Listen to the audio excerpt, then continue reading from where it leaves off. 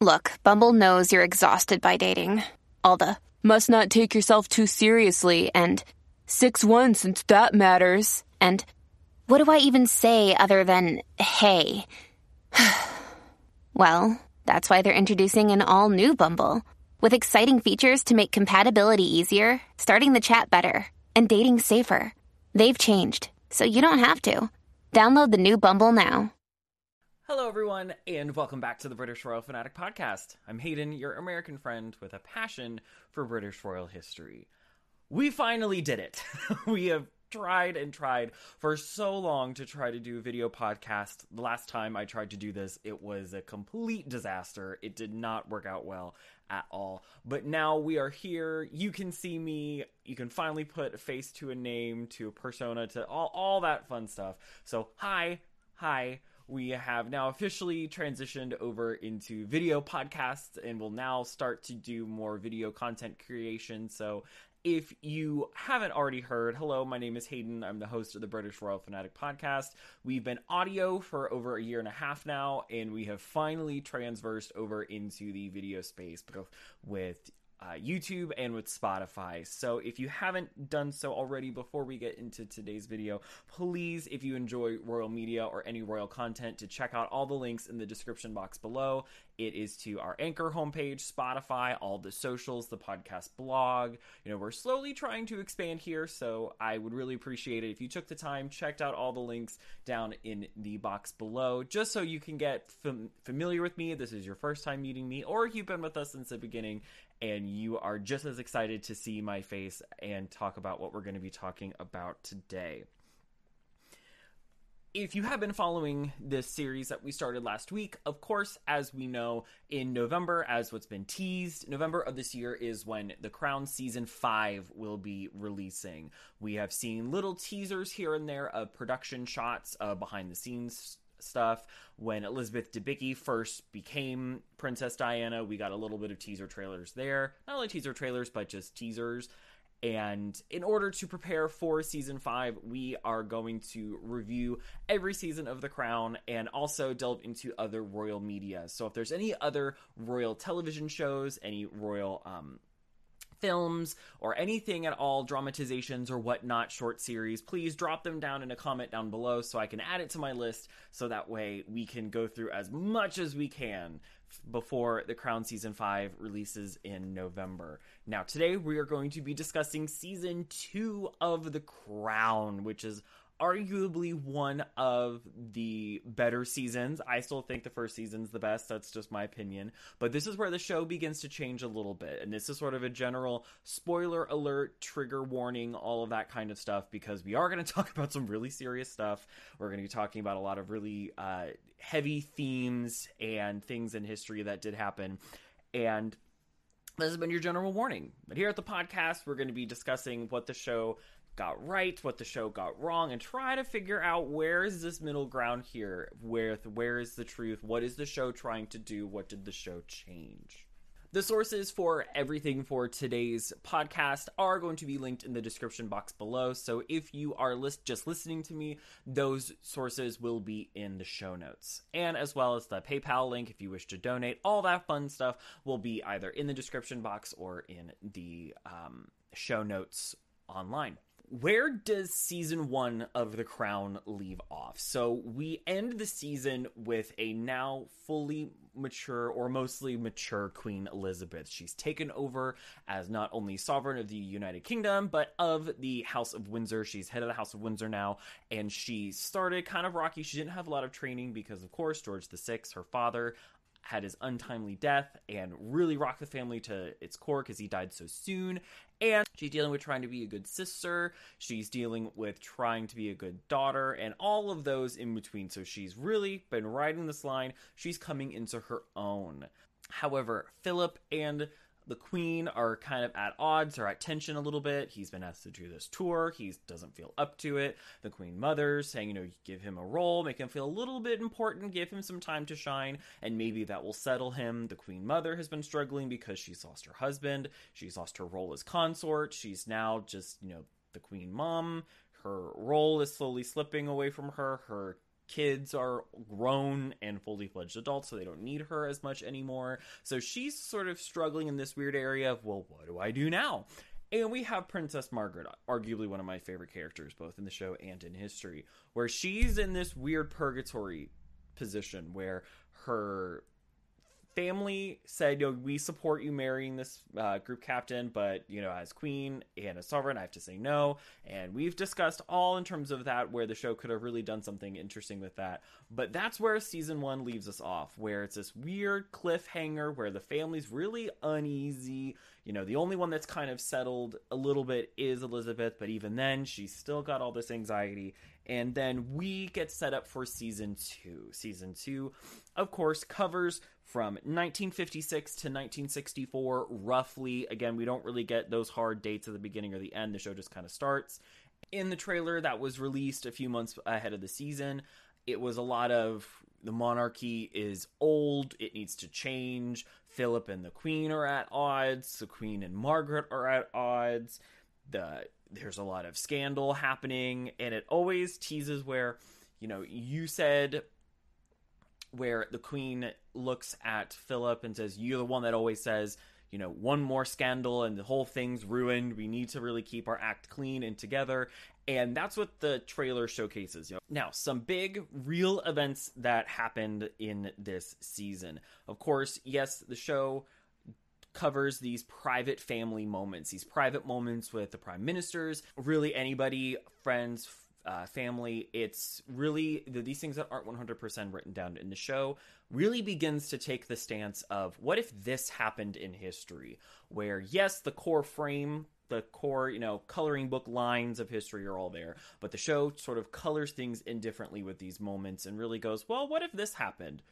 Additionally, it's trying to inform the greater audience who may not be very well versed in royal history, like us over here in America. We take a lot of things as biblical truth when we probably shouldn't when it comes to the royal family and media. So there's a lot of us that don't necessarily know a lot of character traits and big parts of history, where the show will exaggerate characteristics in order to just better inform the narrative, because we have a weird obsession with royal family. It's one of the first episodes I talk about in the actual podcast. You can listen to that down below. What events happened in real life that the show depicts? What is true that they did not change? We have Princess Margaret dating Anthony Armstrong Jones and their eventual marriage. The light scandal around the birthday portrait that Princess Margaret had taken by Anthony Armstrong Jones. The Queen's first televised Christmas speech, the critiques that were given by Lord Altrincham and the whole Lord Altrincham affair. We have the Suez Crisis. We have Prince Philip's massive tour and opening the Olympic Games. That is something that did happen. There is, of course, the divorce of Philip's private secretary and all that fallout and rumors about, what's going on in the royal marriage. Prince Philip being created a Prince of the United Kingdom and now being referred to as His Royal Highness, the Prince Philip, Duke of Edinburgh. There are the rumors of Prince Philip's infidelity. More of the Commonwealth countries are gaining independence and the rockiness of them gaining independence. Prince Charles goes to boarding school, the Kennedy visit, and the eventual assassination of President Kennedy. All of the protocol that happened after the assassination when it got back to the United Kingdom. The Profumo affair. All of the economic scandals, or at least the economic and social changes of the 1960s, and all the prime ministers at least coming and going. What happens behind closed doors is where the show really shines, but those are the big historical events that did happen that the show does depict. But of course, as we discussed in last episode, there's a lot that the show changes and the show either completely fabricates or they over-exaggerate for the purpose of storytelling. And this is where we're going to get into the meat of today's podcast, discussing what this season changed and what this season got wrong. So what are some things that the show changed or got wrong? The first one that's very light is the earldom of Snowdon being bequeathed to Anthony Armstrong Jones and when it happened. So the show leaves it relatively ambiguous. We see him discussing that he's going to get an earldom with the married couple, the Fries, saying that he's going to get a title. It's probably going to be an earldom. He won't fit in with the dukedom and those light comedy, but the show really doesn't address it further. And it's just implied that, he's now given this title like every other royal marriage before and since after, when in reality, that's not the truth. They got married May 6th, 1960, and they actually weren't given a title. The couple wasn't bequeathed a title until October of 1960. In fact, when reading Lady in Waiting, My Life in the Shadow of the Crown, Lady Glenconner goes into a little bit of detail about this, that Anthony actually didn't want a title. He was really vehemently against it. He didn't want it. He didn't feel like he would fit in, and all of his own personal feelings. But eventually, he either pressures from Margaret or pressures from the Crown or whatnot. He ended up agreeing, and he did get a title. So the show implies that they got the title readily there, but no. And in fact, they really didn't know much about it until it actually happened months later. So that's just something light that the show altered a little bit. They didn't particularly address it, but I just wanted to take the time to address it. The big one of the big ones. How unfaithful was Prince Philip? Was he truly unfaithful? And that is, we will never fully know the truth, especially now that he has since passed away. The show in this season, we see it kind of implied in the first season, and it's heavily implied this season. The big thing that the show's trying to say is that Prince Philip had a little bit of a wandering eye. He was a flirt. He was really charismatic. But is that true? And the big thing is we will never fully know.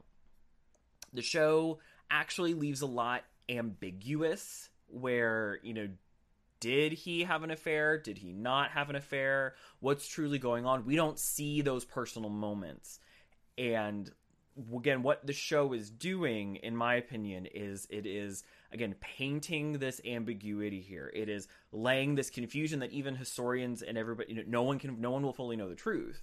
And so the show is taking that gray stance here. We never see him in the show actually, kiss anybody or flirt that hard. We don't see him have, sexual relations with anybody, but it's this gray area. And we're seeing, when we do see it, the media's input with, how powerful it truly is. Our next one is really big and really heavy, and it is His Royal Highness the Duke of Windsor and the Nazis. So the show has a whole episode dedicated to this, where it sort of pulls the brake a little bit, and we have a whole episode where we learn truly how close the Duke of Windsor was with the Nazi regime. And that, of course, everybody felt their feelings, and all those feelings are valid and justified.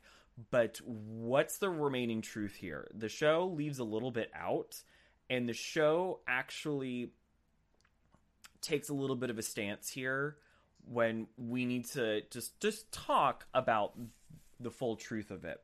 So it is true that former King Edward VIII, the Duke of Windsor, he was sympathetic to the Nazi regime, and he visited a concentration camp. We have photos of those. Those are showcased at the end. That is true. That did happen. But it's unclear truly how involved he was.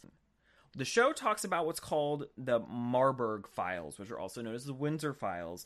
And so what are in these files? The Marburg Files, the Windsor Files, it's just a collection of correspondence and light planning that were to outline a plan to convince the Duke of Windsor that his brother, King George VI, and Prime Minister Winston Churchill were going to assassinate him when he became governor of the Bahamas, when he got shipped there in 1940. The plan was then to fake a blackmail and fake kidnapping the Duke to bring him over to Germany in order for peace negotiations, in order with the UK. From there, they would reinstate him as king, recognize Wallis as his queen, in order for free access and just be able to walk around Europe and be able to do whatever they want. The UK won't intervene. And the most damaging part about it is there are letters written from the Duke of Windsor where he is actually encouraging the bombing and the blitz of his own home country and the people within there.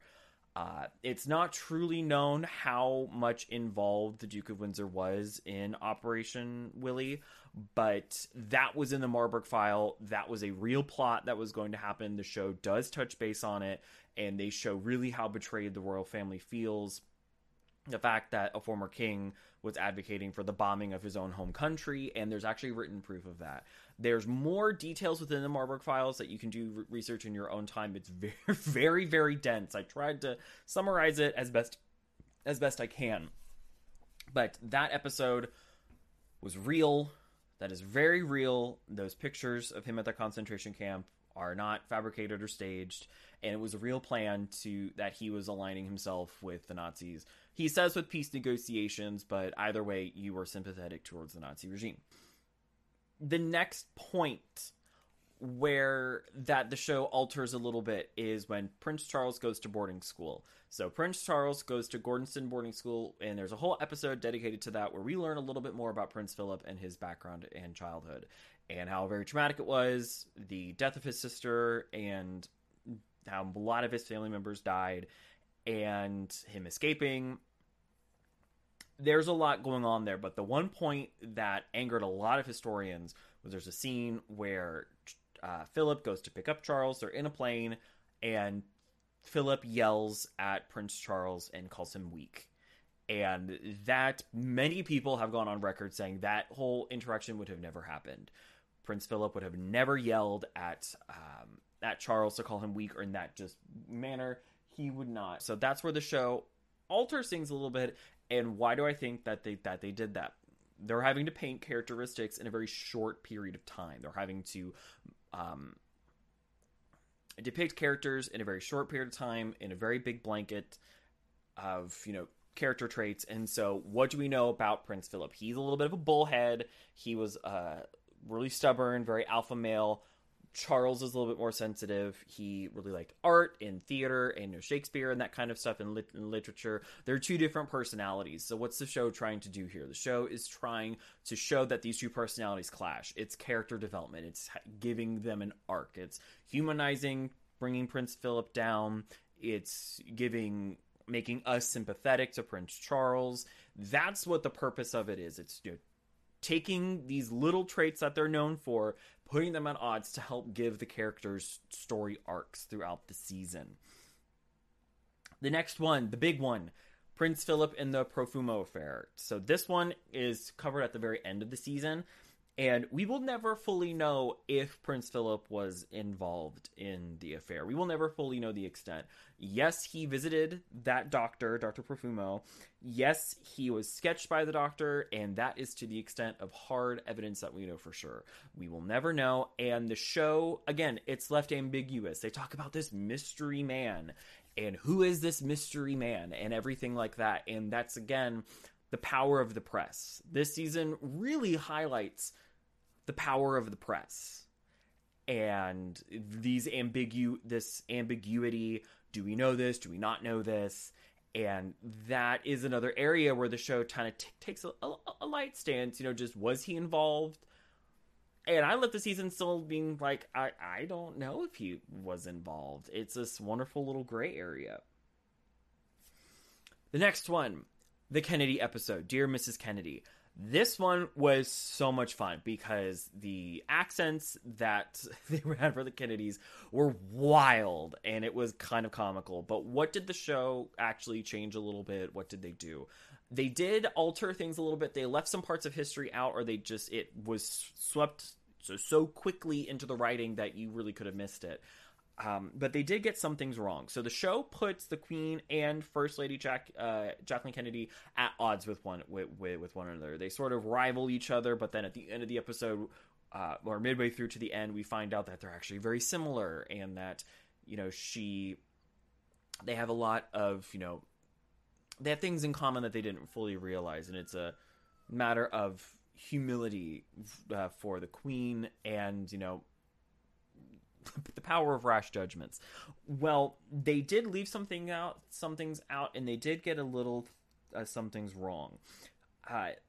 There was actual drama with the Kennedy visit. So Jackie O was insistent that her sister and her brother-in-law went to this state dinner to meet the Queen, to go to Buckingham Palace, all that stuff. Well, the sister-in-law was twice divorced. And so this was, I think, and at this time, early 60s, UK is still really conservative. Divorce is still incredibly frowned upon. So there was a lot of scandal with bringing them there, and the Queen said no, they will not be here. No. Well, they came anyway, so the Queen took a stance and said, okay, then Princess Margaret and Princess Marina, they're not going to be here. And in the show, we don't see them in that episode, and that's, you know, their reaction. Jackie and the rest of the Kennedys wanted to meet Margaret and Marina because they were these big fashion icons. Marina, the 30s and into the early 40s. Princess Margaret in the 50s and 60s, she was a fashion icon. That was that sort of light retaliation and drama. It is unclear, and there's no substantial evidence that I could find that the Kennedys were using drugs. That is, again, them taking a stance and going, we're just going to depict history this way because there's enough rumor here. We're going to depict it that way. Why did they put them at odds with each other? Again, it's all for storytelling purposes, all to give the Queen an arc of her trying to be a little bit more understanding, a little bit more about forgiveness. And that is where that has come from. Another one that really kind of touches my heart a little bit, because I can understand the trauma that little Prince Philip went through. But in the same episode about Prince Charles and his education, they highlight that Prince Philip feels a lot of guilt about the death of his sister. The show depicts, he's at Gordonston, he's being angsty, kind of being a bully. Sister calls and says, you know, hey, you need to calm down. You need to get your act together. You know, you shouldn't come back to if you're acting this way, then you shouldn't come back to Germany for the holidays. And now I have to go to a wedding in London. I'm really upset at you right now. Okay, click bye. And then the plane eventually crashes, and it's come to find out that she was pregnant, and all of that very traumatic stuff. The show shows him at the funeral being yelled at by their father, you know, this is your fault, and that he, you know, holds a lot of guilt about it, when in reality there's nothing that really connects Prince Philip to the actual plane crash. There's no evidence that says that the sister Cecile was going to the wedding or she went to the wedding. That's why she was in the plane. But there's no way to connect her going to the wedding as a result of Philip's bad behavior. There's also no evidence to suggest that their father would have yelled and berated Prince Philip, that it was his fault. The father never blamed the little 16-year-old Philip about any of this. And in doing what they did, it sums up a guilt complex. That what this does is this is the show trying to explain why Philip behaves the way he does, and why he's this really strong alpha male personality. That's what the show's attempting to do, is to explain away why is he like this. We need to get to the why of this. And in reality, you know, this wasn't accurate at all. The Crown does accurately portray, though, at the funeral, that it was a full-blown Nazi affair. The family did receive a sympathetic note from Hitler, and so that part of the funeral was actually accurate, but the circumstances to get to there, Prince Philip had no connection to at all. The Lord Altrincham meeting. So midway through the season, we see there's a character, Lord Altrincham, who goes on TV and makes a lot of criticisms about the monarchy and the crown. You know, he's a royalist, but there's things they need to do to change. There's things that he outlines why. And then he has a meeting with private secretary, and then, shit, it's actually the Queen. They talk, and things start to change. It's actually never substantiated if he truly met the Queen, and many historians have said no, he actually never did. He did meet with the private secretary, he did, voice his concerns, and things did change, but that part specifically, him actually meeting and talking with the Queen, that's just a rumor. And this is, again, the show going, what if this rumor was actually true? What would it look like? And that is what they're doing here. Just what would this look like if it was actually true? This next one is a big one, and we're almost done with this list of what the show changed and what the show got wrong. The royal involvement with the Parker divorce. So early on in the season, and the show starts with a bang. The first 3 episodes are dedicated to this divorce, to Prince Philip's tour, how they were great, now they're not anymore, and sort of what do we do to make this marriage work? We're at odds, we're at ends, we're disagreeing, and one of the big parts about it is the Parker divorce. So we've been seeing in the early part of the season the debaucherous ongoings with Prince Philip's friends. We see the lunch club, the tour, all this debauchery, letters getting back from the tour highlighting how crazy Prince Philip's private secretary, Michael Parker, and that he was screwing around, and details of him screwing around. Word gets back to the wife, and of course she sues for a divorce, citing these letters. I have proof of him having an affair. Bada bing, bada boom. Well, they fabricated a lot of things here. They've altered things a little bit, and the actual existing family, when they watched it or got word and they finally watched part of it, they were incredibly upset by this, and they did try to get some ramifications back from it. So what actually happened? Yes, the Parkers did divorce in 1958, and yes, it was a big scandal, and because of Michael being Prince Philip's private secretary, it did really start to implicate the royal family. The royal family really started to look bad, and people began to question, are things really okay within the marriage of the Queen and Philip? Where did the show take liberties? Where did the show change things? There's no evidence that those type of letters made it back to the lunch club. There's no evidence to suggest that the wife actually got a hold of the letters to cite in the divorce. There is... those were the big things that everybody that had a lot of problems with, was the depiction of the club and how the divorce, really how it started. Yes, the divorce is real. Yes, he ended up making him resign and all of that. But those details the show changed and the show altered. It is true that after that, the Queen did appoint Prince Philip to the style of prince. He became a full prince of the United Kingdom again. Well, he became prince again, but now the United Kingdom. And it is alleged that the show depicts this instance of, I need respect within the firm. The white gloves and the mustaches, they don't respect me. I'm not a prince. I'm just I was a prince, but I don't have that title. They're really stiff and uppity. If you want to keep me happy, that's what I want. When in reality, evidence is pointing towards that the Queen did that so that he couldn't be subpoenaed to testify in the divorce hearings, to further keep that royals can't be questioned in that way. Our last few ones, this sort of relates back to some ongoing things. Prince Charles actually did not hate boarding school. The show depicts him as miserable and awful at school, and he really wants to go home. He wants to go to a different school, and Prince Philip goes, "No, you're staying." In reality, Prince Charles has gone on record saying it did suck, it was hell, but I wouldn't change anything about it. And he's become a staunch defender of the school in his age, especially as he's been able to reflect back. He actually is really happy that he went to Gordonston, even though it was awful and traumatic and he was miserable. We have 2 more left, everyone, of things the show changed. The second to last one is the depiction of the Thursday Lunch Club. We see a little bit of the Lunch Club in season 1, but we really see a lot of it in season 2, especially early on in season 2.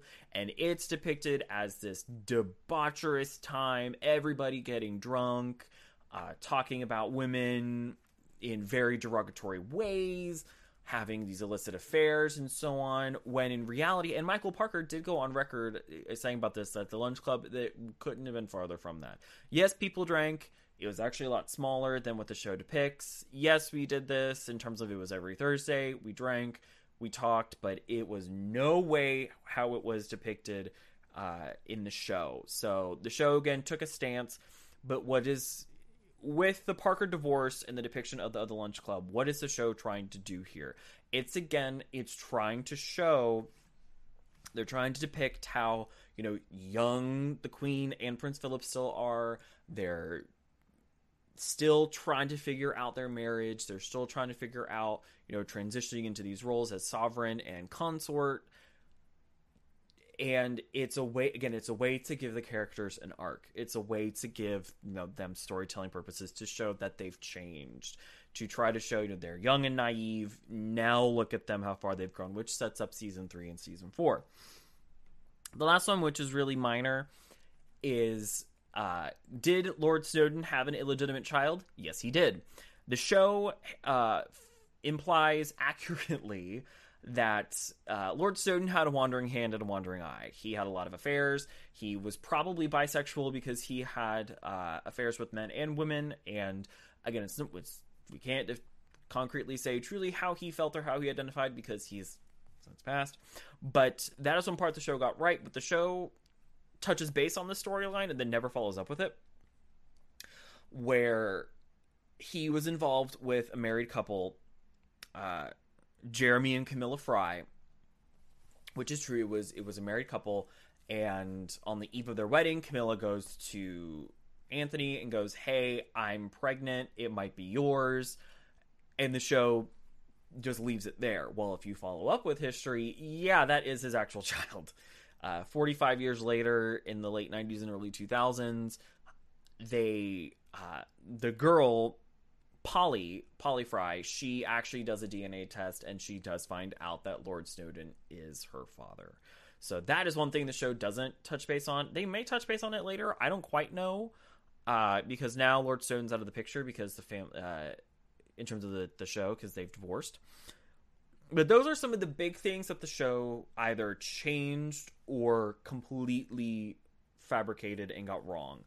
Why did they do that? What's the running theme that we've been talking about here? They did that specifically for storytelling purposes.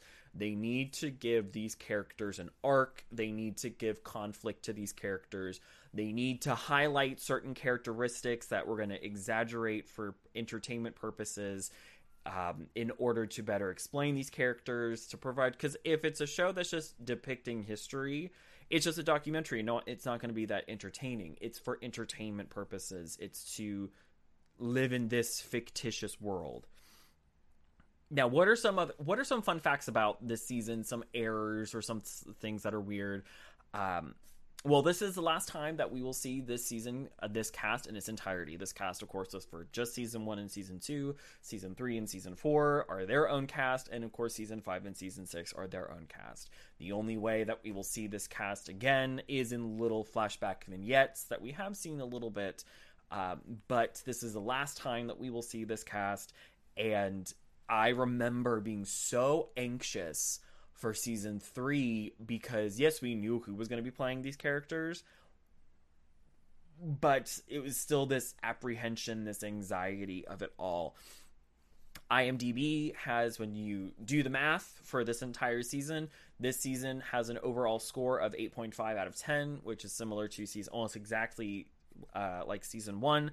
The 2 highest episodes of this season are Dear Mrs. Kennedy and Vergangenheit. So the episode about the Kennedy visit and the Kennedy assassination, and the episode discussing the Duke of Windsor's involvement with the Nazis. Rotten Tomatoes has a tomato meter score of 89% for this season and an audience meter of 95%. So this was incredibly loved by the audience. In fact, I believe this one scored higher than season 1. Vanessa Kirby didn't smoke in real life. So the 2 seasons that she performed as Princess Margaret, she didn't smoke in real life. She's actually not smoking real cigarettes. Those are herbal cigarettes that actually did affect her voice. When you look at interviews with her before The Crown and after The Crown, her voice is actually slightly different and deeper. Additionally, she almost lost the role of Princess Margaret because she accidentally put self-tanner on her legs, and you could see them through her some of her screen testing. She almost lost the role. The camera that this one, I thought this was really cool. The camera that Lord Snowden used in real life was renowned for its quiet shutter. You couldn't hear it take a picture. Well, they got that camera for the show. It clearly wasn't the one that he used, but it's the same one. But they actually added a shutter sound into the camera. Due to licensing and rights issues, the show couldn't use any of the real photographs that were shot by Lord Snowden, and instead, photographer Julian Board was asked to create images in the same style as Lord Snowden because they had previously worked for Snowden for a few years, so they knew his style, they knew what to do, and all the pictures that you're seeing are just replicas, but in the style. They couldn't get the licensing and the rights to use Lord Snowden's actual photographs at times. This season has a lot of featurettes on YouTube, this season specifically, where it goes into costuming choices, costume decisions, how they choose to dress certain characters, why they chose to dress certain characters. There's about setting and costumes and jewels in conjunction with sets and set designs. This season got a lot of really good press and a lot of good behind the scenes stuff. So that's one thing. If they're all linked on YouTube with Architecture Digest, Vogue, and I would really recommend watching them just to better understand how that process works. This season, I think, is one of the most that has that type of press coverage for it. And the last one is the first 2 seasons of the show. Martin Charteris, one of the Queen's private secretaries, is played by Harry Hayden Patton. And in the next 2 seasons, he's played by Charles Edwards. Both men were in Downton Abbey, and they both were in relationships with the character of Lady Edith. Charles Edwards played her boyfriend, Michael Gregson, which, if you know the show, he's the one that the wife was in an insane asylum, and he needed to go to Germany to get the divorce papers, but then he never came back, and he actually eventually died. And Harry played Bertie Pelham, who she actually does later marry, and they actually become, Marquis and Marchioness. Those are just some little fun facts to try to lighten up some of the seriousness that we have talked about. Why is this such a beloved season? Well, the show officially changes. The first season, they got a lot right, and only a little bit wrong that they changed or fabricated, and you can easily write it off. This season, as you can see, there are huge explanations for why they changed things, and it's now a lot of really big key moments that they've changed. And the show actually now takes a stance. And the show is a little bit more ambiguous in some of the things that in history we truly don't know. It takes a stance where, no, we're going to go this way with history instead of going this way or this way. And in turn, they're letting you, the viewer, come to your own conclusions.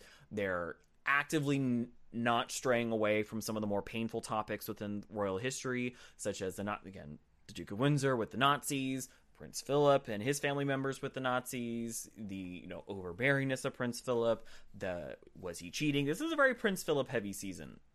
Princess Margaret and her courting issues and the guy that got in the duel. It's truly lightning in a bottle this season with the acting and the writing and how they chose what they did and what Peter Morgan decided, what stance they're going to take. Again, it's a fictitious show depicting a real family. So they did what they did, and the show begins to take a stance, which in later seasons, season 3 doesn't really have a problem with it, but now season 4, and as we get closer to modern time, it can actually do some, a little bit more damage. I know this season actively did damage to the royal family and royal PR. That much I know for sure. Did the royals watch this season? Yes. It is known that Her Royal Highness Princess Eugenie and Her Royal Highness the Countess of Wessex are fans of the show, and they do watch it. This was the last season that the Queen watched, and she didn't finish it. She got to the episode about Prince Charles in boarding school, and she made a huge stink and was very upset about the depiction of Philip and Charles because she understood what the show was doing, but this season really upset her. And she got to that moment. She went, nope, I know what this show's doing. And she hasn't watched it since. And a statement was released that the Queen had a specific problem with this. And at this point, she stopped watching. Her son, Prince Edward, His Royal Highness, the Earl of Wessex, he actually was the one who introduced and pressured her to watch the show. She watched the first season, liked it, understood what the show was doing, got almost through all of season 2, and went, nope, this is starting to upset me. You're taking a stance and altering things. No. And so now, what do I think of this season? This season is tied for second place with me. I love season 1. Season 1 is my favorite. Season 2 and season 4 are tied for second place, and season 3 right now is in that, third, fourth place spot. I love the costuming and the jewels of all this. I talked about this last time. I have a really fun game where I try to figure out what royal jewels are being depicted and, the replicas and what they use. And this season, the casting, I love this cast. This is truly my favorite cast that they have for the show. I'm excited for season 5, and especially what Dame Imelda Staunton's going to be doing. I'm really excited to see her depiction of the Queen, but they didn't hold back. There's a lot of really, really painful moments to watch. There's a lot of fights that we see between the Queen and Margaret, between the Queen and Philip. She has really good fuck you moments with the prime ministers this season where she, reads them like children. And it's such a great season. But I also, after a few watches, I had to watch this season quite a few times in order to fully understand what the writers were doing, what their goal was, what it is that they're trying to do, and how they take liberties and alter this and move that. That it took me a long time to really begin to piece together this season because they depict so much and they change a lot. They change a lot with the show, and it made a lot of historians angry. But there we have it. Season 2 of The Crown, a comprehensive breakdown of what the show accurately depicted, what the show changed, what critics thought about it, some fun facts, and my ultimate opinion about it. Did the royals watch it and all that fun stuff. Tune in 2 weeks where we will go over season 3 and some of the issues that I have with season 3. And if you do enjoy sticking around here, hit that subscription button, hit that bell notification, hit all the other social medias down below to stay up to date with the podcast. But we've made it onto the digital sphere. We are now in video. Yes, it's really rudimentary and, kind of busted at times, but you know what? We can only go up from here. If you enjoy royal content and reviewing and discussing royal content, please join the family, join our own little royal family. And with that, everyone, stay safe and stay healthy. I'll see you in the next one.